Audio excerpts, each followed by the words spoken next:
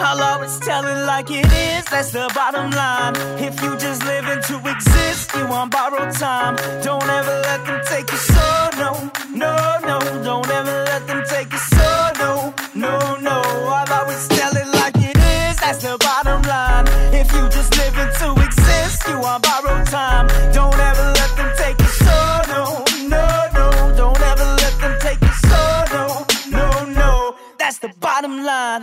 That's the bottom line. Yeah, that's the bottom.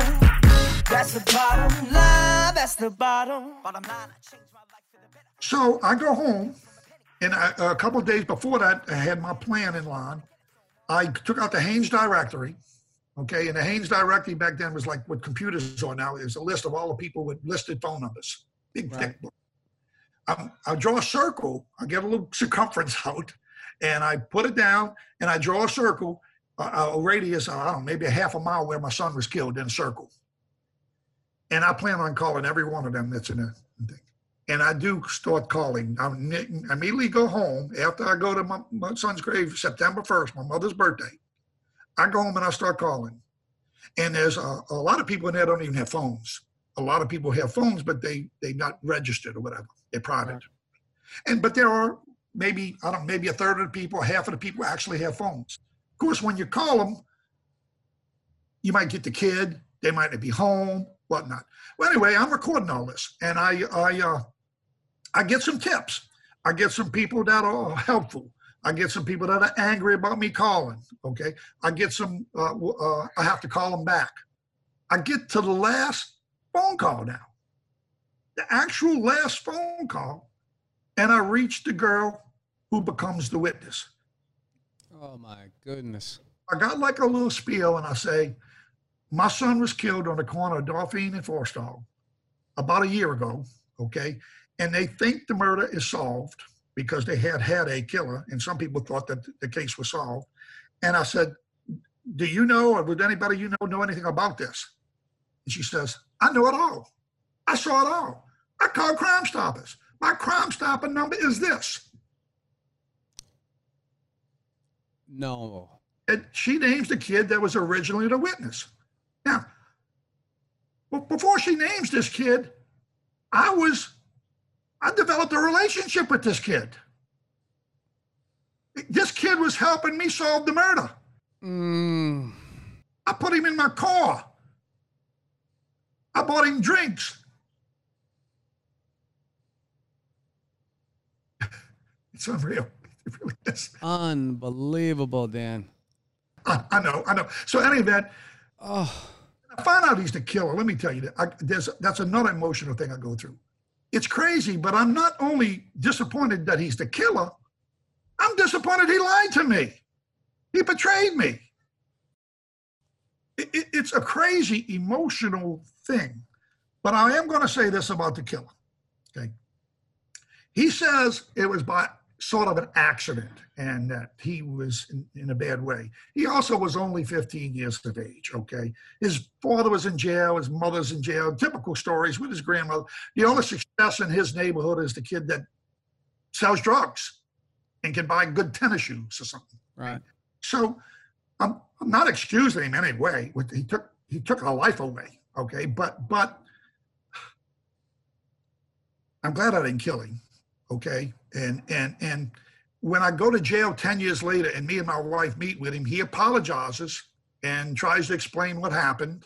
And he also says, and I want to thank you, Mr. Danny. He calls me Mr. Danny. And I said, well, for what? He says, for saving my life. And I say, it wasn't me that saved your life. It was my son. It was a moment that if you saw this, it's just freaky. I always felt I was living in a damn movie. Everything about this was surreal, but it was real. And I had another thing about me recording, believe it or not, there were times when, like you said, people couldn't relate to me. I was working at a different speed, okay? And even my wife couldn't. And the recording was initially for the investigation and to catch the cops, okay? but also eventually record witnesses and potential witnesses and you name it. But it also became my friend. I would go up in my son's room and I would pray. And I would pray to the recorder. It was like I had a friend, and it was like a journal, but it was also a friend.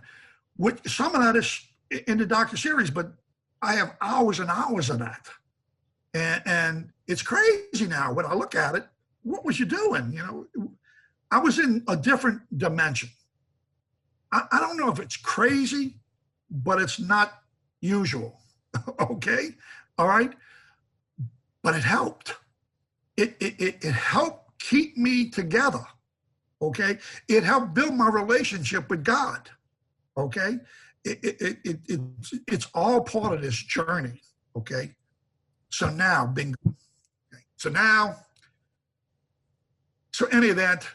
It's a long story in how we convinced the witness to come forward, because she knew all this, but she still didn't want her anonymity given up. Right. When I can't go through, I'm gonna speed that up a little bit.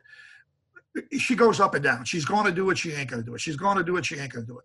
A couple of things come into play that help her do it. Number one, she's seen how hard we worked, particularly me. She saw that I was willing to put my life on the line. Okay. She didn't want to let me down eventually. Okay. She also had a good belief in God. And her mother was against her coming forward, but her father said, the Bible says you should do this. But she still had fears, okay? And there was times she wanted to come forward, okay? She also feared the police. She didn't want to even confront them. And the reason why she didn't now, she had lost 2 brothers, murdered. One of them was murdered by a cop. She says it was a bad shoot. I don't know whether that's true or not, but there were people that witnessed what happened, and none of them would come forward. Right. At that time, if they would have come forward, the cops might have got them killed.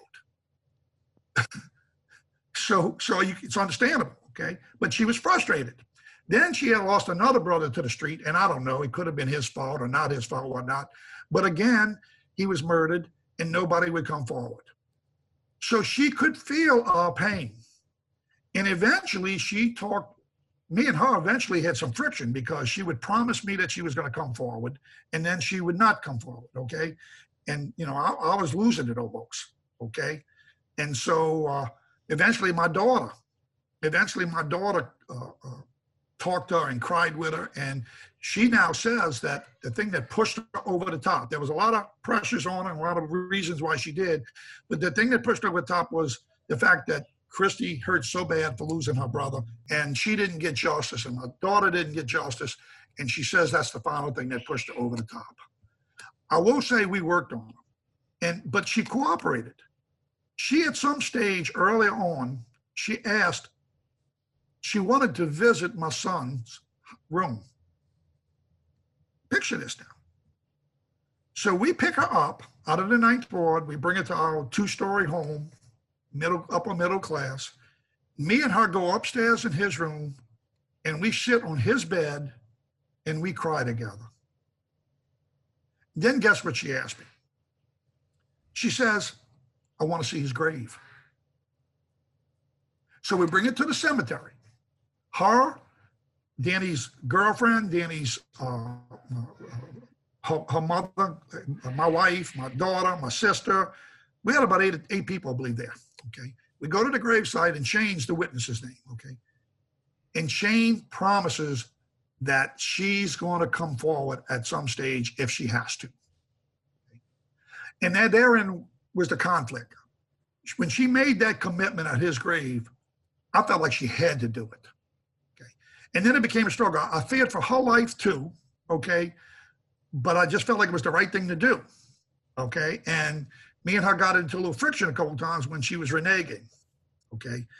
But ultimately, a long story short, she did the right thing.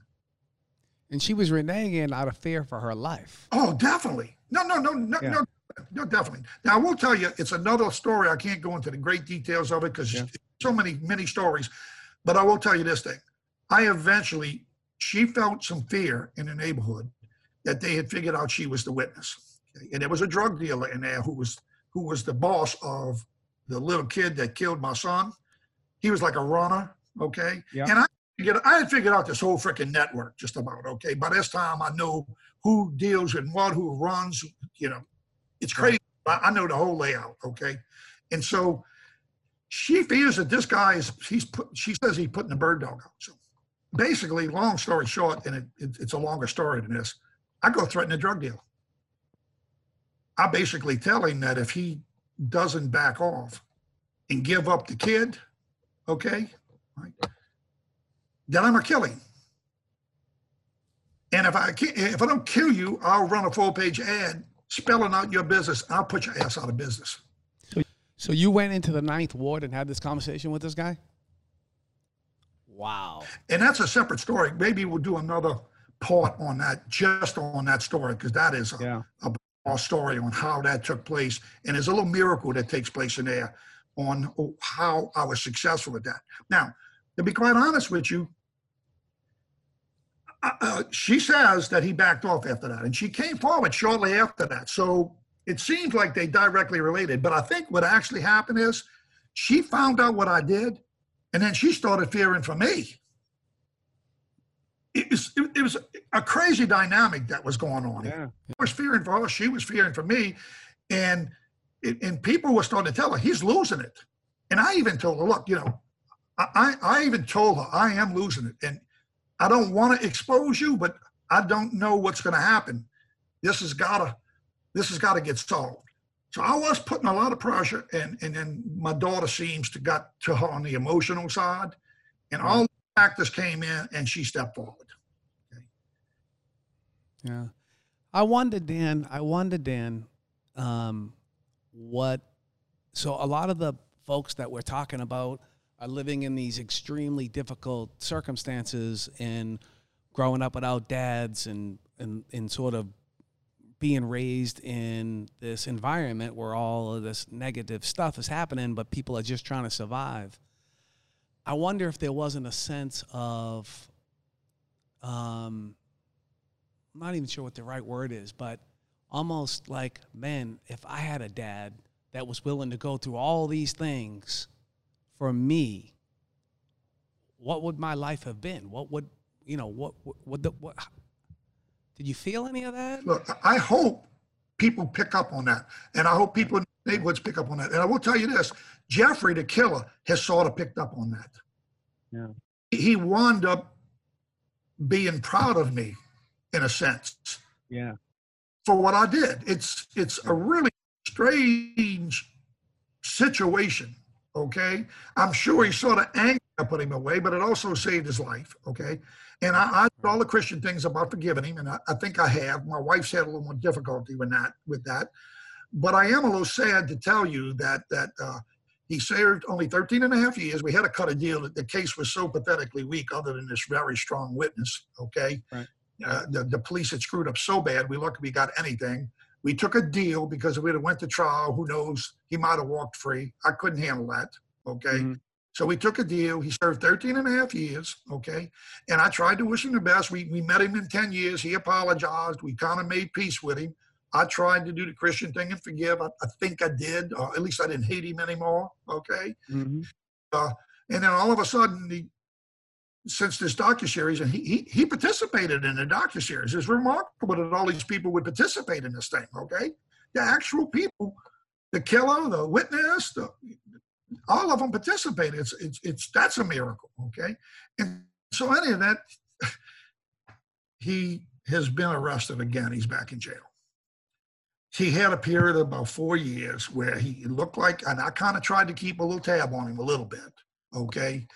And he got rearrested again with drugs and a gun. And he was a convicted felon with possession of a gun, and he got 5 years. I think he's got to serve a minimum of about 3, but he could serve 5.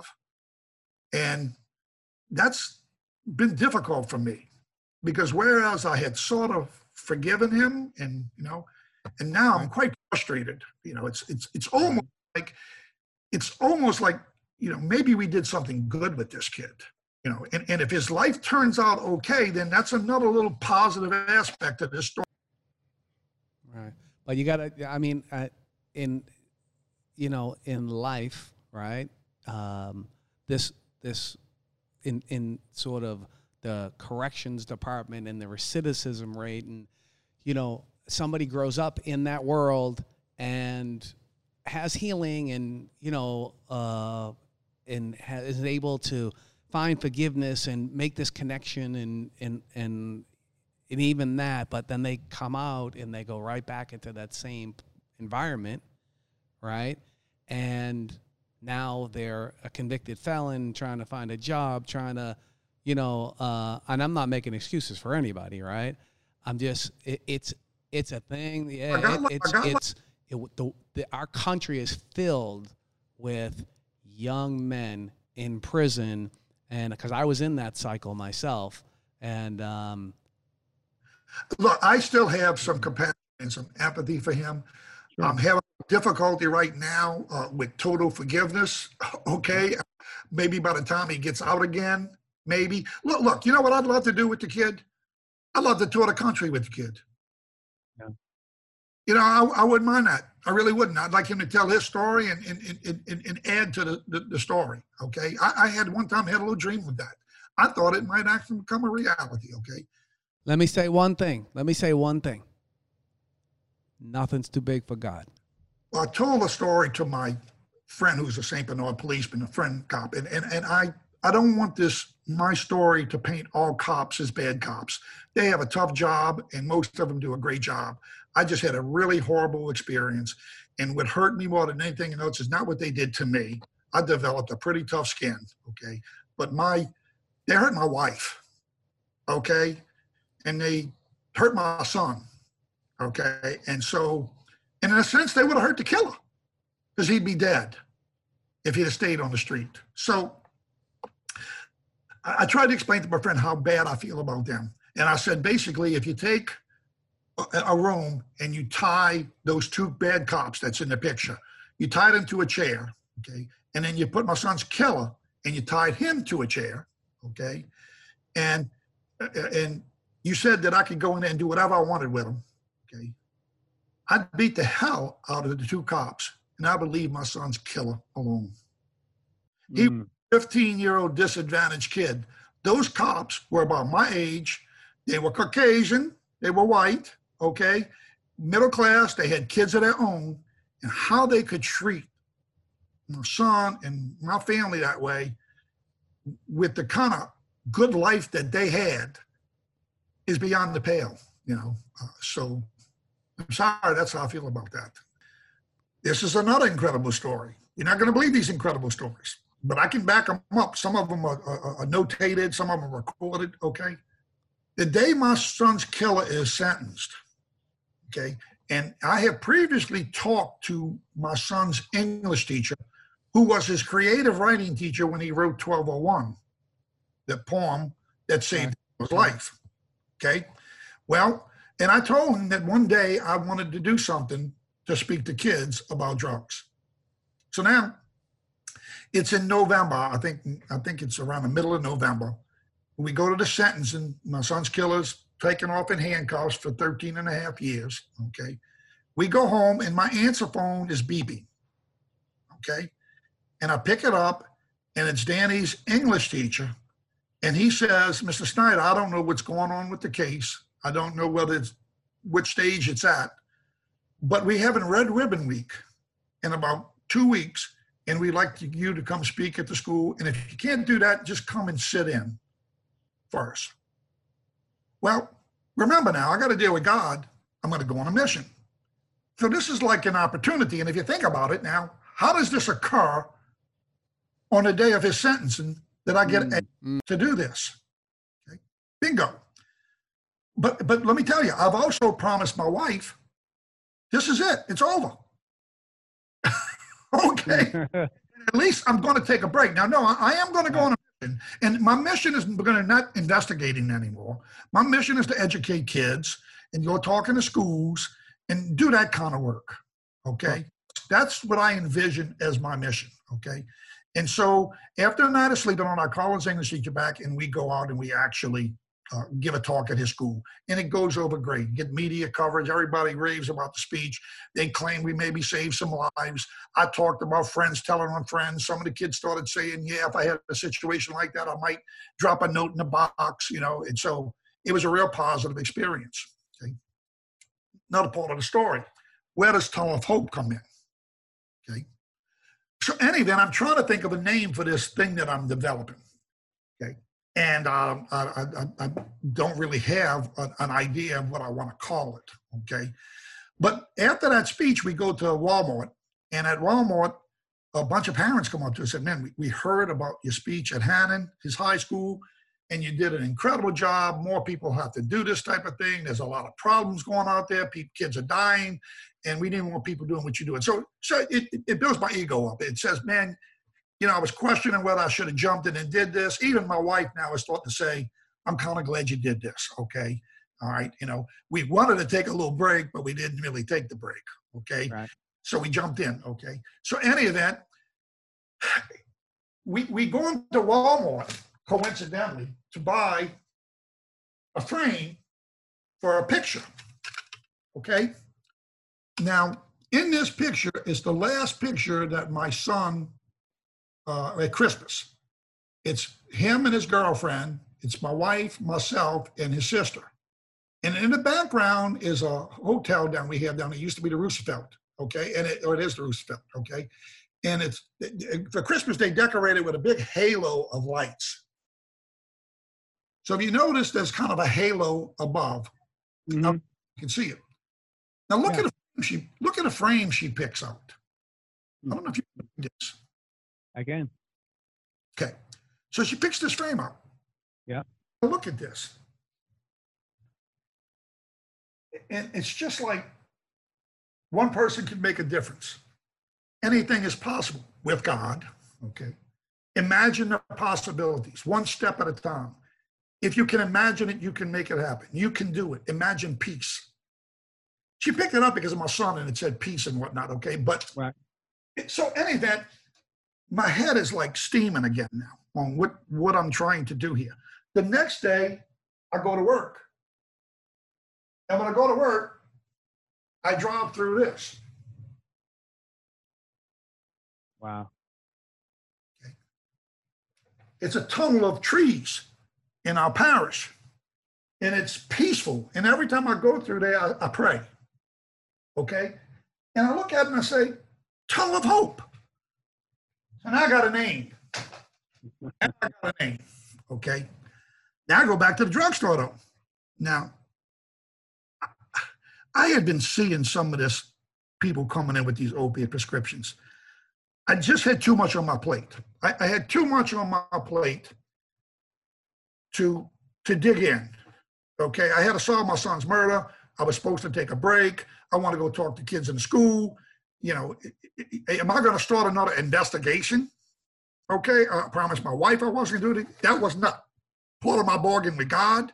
My God was going on a mission to educate kids, okay? But I start seeing these kids coming in, and they seem to be around the age of my son. And they got these high-powered OxyContin prescriptions.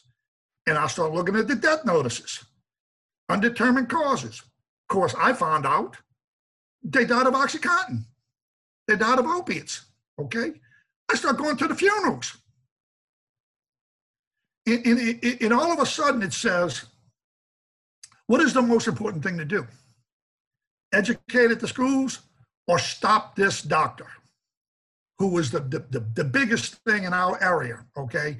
And really, she was pretty big in a number of states in the area, okay? She was one of the queens, okay? And so I start thinking I want to do it, but I don't quite. I struggle with this, and when I talk to my wife about it, she says, oh, please don't do this, okay? Talk to the cops, report her or something like that, but don't get deeply involved. So we finally take the break. It's January now. My son's case is solved in November. I give a speech in his high school, I think in December, and now we're in January. The Saints win a playoff game. There's going to be a game in Minnesota. We take a break as a family. We drive all the way there, 24 hours. We want to see snow. We hoping that the Saints are going to win the ball game, okay? We do a good deed. We got a good friend named Debbie. Debbie's in the docuseries, by the way, okay? And she's got a son in Chicago that's got jaw cancer, and it's pretty serious. So she tags along. We drop her off in Chicago. We leave and we go to Minnesota, and we watch the Vikings beat the crap out of the Saints. Okay. So in any event, now we go back to Chicago. We have a one night with her son, okay, and then she jumps in the car, and then we start heading back. I think we stopped at a little motel or something and spent the night. We get up early in the morning. We're going to drive the rest of the way home, okay? And any event, while we ride, my wife and my daughter sleep in the back, and this girl, Debbie, sitting next to me in the driver's seat, in the passenger seat. And I'm telling her about this doctor.